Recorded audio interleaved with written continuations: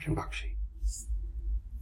This week, an interesting topic came to mind out of a conversation I was having with someone, and it's about first impressions. We've all heard about this, right? We've all experienced them, of course, being on both sides of the table, so to speak. Someone makes a good or bad first impression when meeting you for the first time, or, of course, the other way around. You're the one trying to introduce yourself, and it goes either as well as planned, or maybe you felt a little bit disappointed with how it turned out.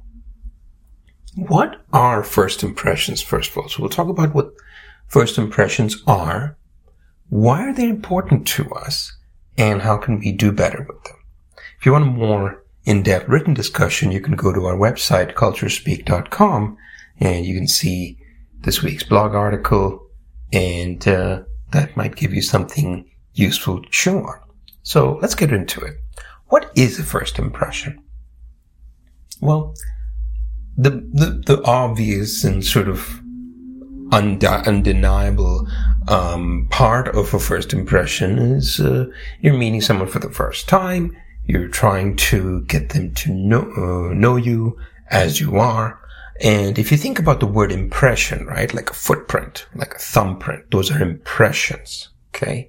So you're trying to get them to remember you, right? Think about that for a second. Just like a footprint or a thumbprint, when you meet someone, you're trying to get them to remember you favorably. Okay, let's sit on that for a second.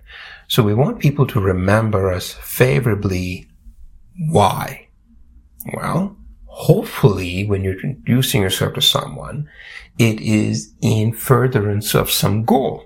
Okay, you want to be friends with that person. You want to make a business contact out of that person. You're looking for a job. You're looking for clients or customers. You get where this is going. And in general, if people don't remember us, well, we're not going to get any benefit or value out of that interaction.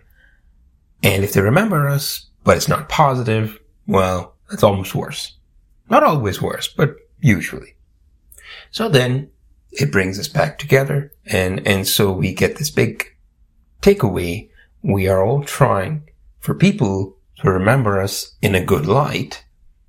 And if we take that idea further, we want them to remember us in a good light so that, maybe not right now, but perhaps in the future, down the line, further down the road, they reach out to us and there's an opportunity for mutual benefit.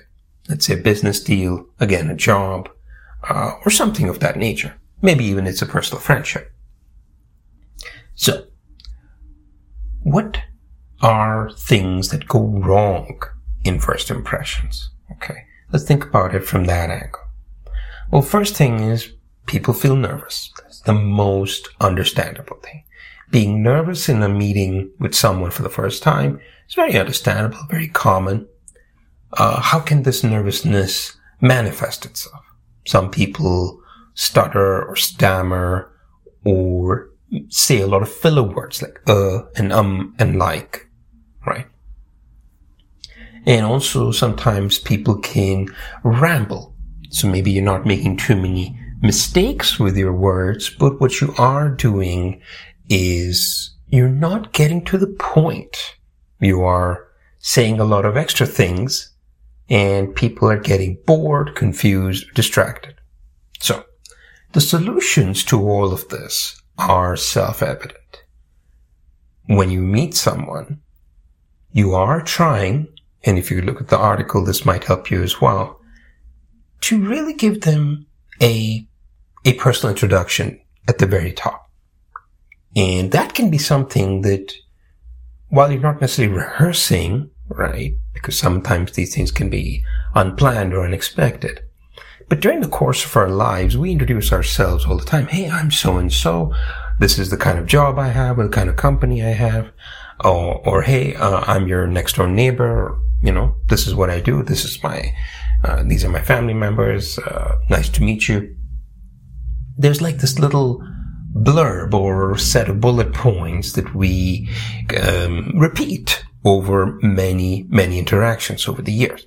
So it might sound a little silly, but if you think about it, writing them down maybe and rehearsing them a few times, even if you don't have anything on the horizon, just in anticipation of a possible first meeting with someone, sit down and perhaps look at 4 or 5 bullet points, not too different from how you might craft the language of your resume or your LinkedIn profile.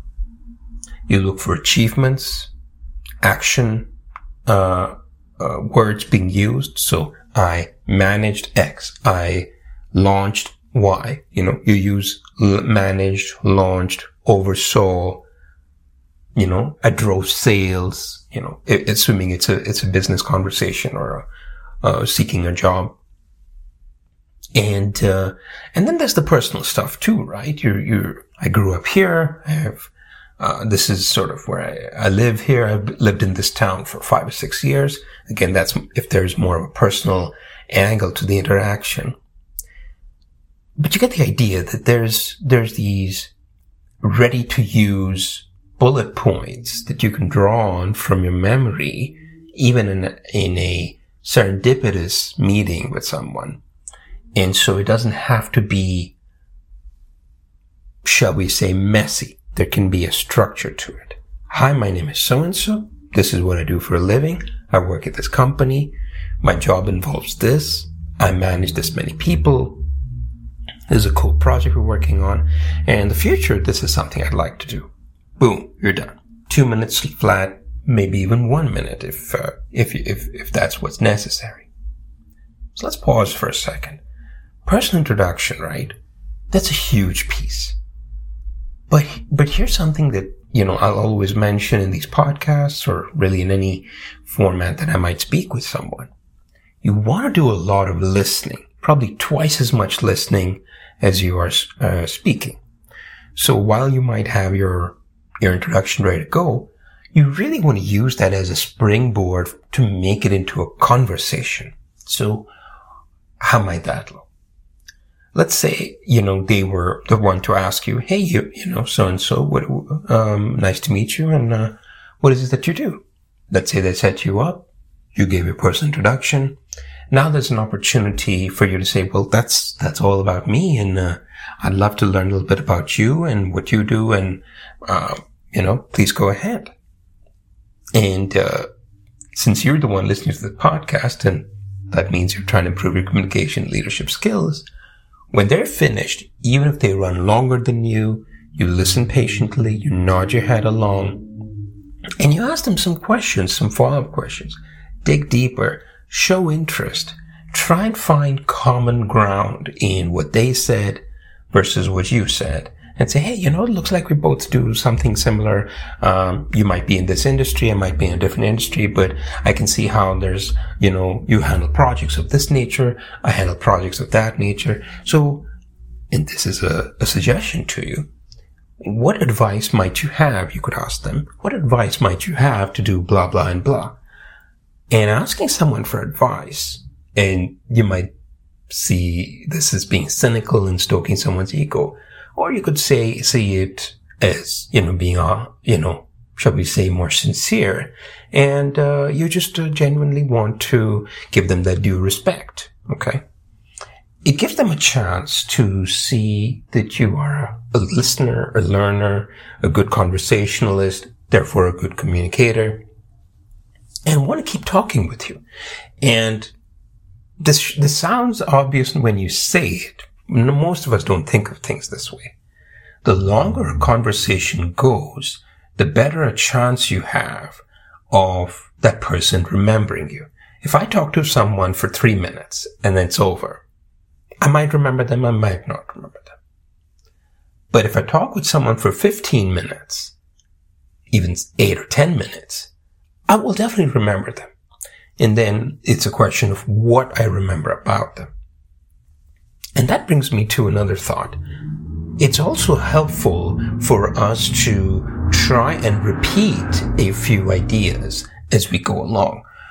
not with too much redundancy, but with a certain amount of redundancy, because ultimately what you're trying your best to do is make sure that the thing that you really care about, let's say you have a company or you're talking about a project you're working on, if it's mentioned 2 or 3 times in the right context, that repetition will make an impression. So you'll make an impression, hopefully, in your overall persona, but also one aspect of your work or whatever it is you're trying to connect with the other person about, that'll make an impression as well. So now let's come to sort of an interesting side angle on this, which is, well, supposing this first impression does not go ideally, to put a, nice spin on it. How can you fix that? Well, there's a couple of ways to look at it. Number one, you having some amount of self-awareness. Notice in the moment, while you're still in conversation with the person, that things are going off the rails. That's one situation. The other situation is, the conversation is at an end or has already ended. And then that's when it hits you, you get some kind of signal that it didn't go perfectly. So let's take the first scenario. Scenario number one, you are still in the conversation. They're still in front of you. We're still talking to each other.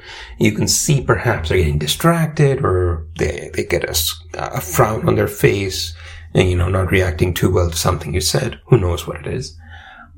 You can always pause and say, actually, let me rephrase that, or let me take a step back, or do you mind if I start over? I feel like I may have miscommunicated something. Asking someone to, give you a do-over.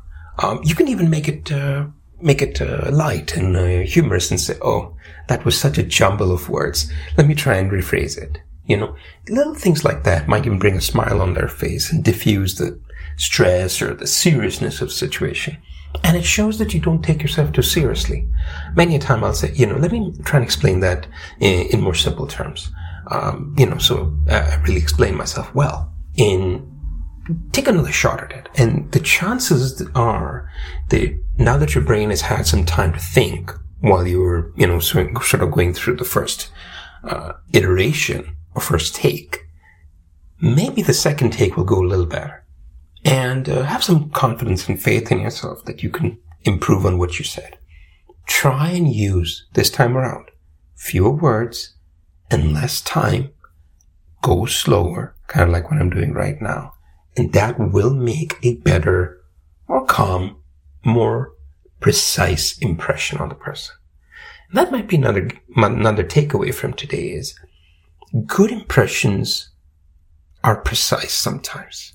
And people remember specific things we say sometimes, if we go slower and if we're more careful with the number of words we use.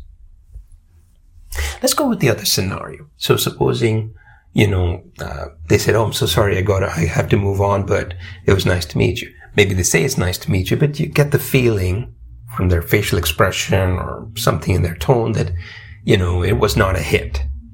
Hopefully you have the presence of mind to exchange contact information. And if you don't, well, look them up on LinkedIn or some social media and try and reach out that way. And you get a second shot and you can thank them for their time and say hello and say, I know it was a bit rushed when we were speaking in person. Hope I can, pick your brain about a few thoughts, for about 10 minutes when was a bit convenient for you. And it's not the best, right? It's not ideal. It's hard to recreate the first scenario when you're meeting for the first time. But it's a shot. The picture that I want you to think of is it's like you're doing some house project, right? Could be painting, could be putting decorations up or something. There's going to be little scuff marks, right? Maybe you don't get the shade of paint exactly right, or it's not perfectly even, or not perfectly smooth. There's usually, if you catch it early enough, And if it's not so egregious a mistake, it can be fixed and painted over. There might be little, shall we say, not quite blemish, but evidence that it was repaired, but it'll get the job done. And maybe that's the one other big takeaway is, look, you're not going to get the perfect impression across to everybody every single time. And maybe if the repair job that you try is even somewhat successful, it will at least get you what you need. It will, get you to the next conversation. And it might even just get you, the interaction or the job or the, or the basic level of friendship that you might be looking for. And maybe you'll get time later on to embellish upon that, and the newer impressions, the number of impressions you make over the time will slowly fade away the negative first impression or two. That's what one can hope for. So really then the other piece is, like all communication, it's a team effort. So the other person does have to want to, continue the interaction with you and want to keep talking with us. And hopefully at least, even if we're a little clumsy in the first go around, they get some element of us that they like, that they see there's a spark in there. Hey, I like something about this person. And they won't be able to articulate it. They'll say it's just a gut feeling, but they'll want to talk to you more, hopefully. And so, that's why in all communication these days, they talk about authenticity. So if there's something real and natural, and very sincere about you, no matter if there's some communication errors, that will carry you through more than you know. And so the big takeaway is, first impressions are important. They can be fixed a little bit. It's okay to make mistakes. Ultimately, give the best sense of yourself, however clumsy the words might be, but if the best sense of yourself somehow comes through, the real you comes through, being fake and perfect with your words, I would never do that. Being sincere and imperfect with your words will still get you something out of what you need. And that's the best we can hope for. Well, folks, that seems to be a pretty complete discussion for the day. Hope you enjoy that. Like I said, if you want a more thorough step-by-step version of this, feel free to go to our website, culturespeak.com, and click on blog, and you'll see the latest article. And of course, feel free to drop us a line, say hello, tell your friends about us, and leave us a rating on whichever platform you might be on. We always appreciate that. Have a great rest of your day, and hope to see you next week.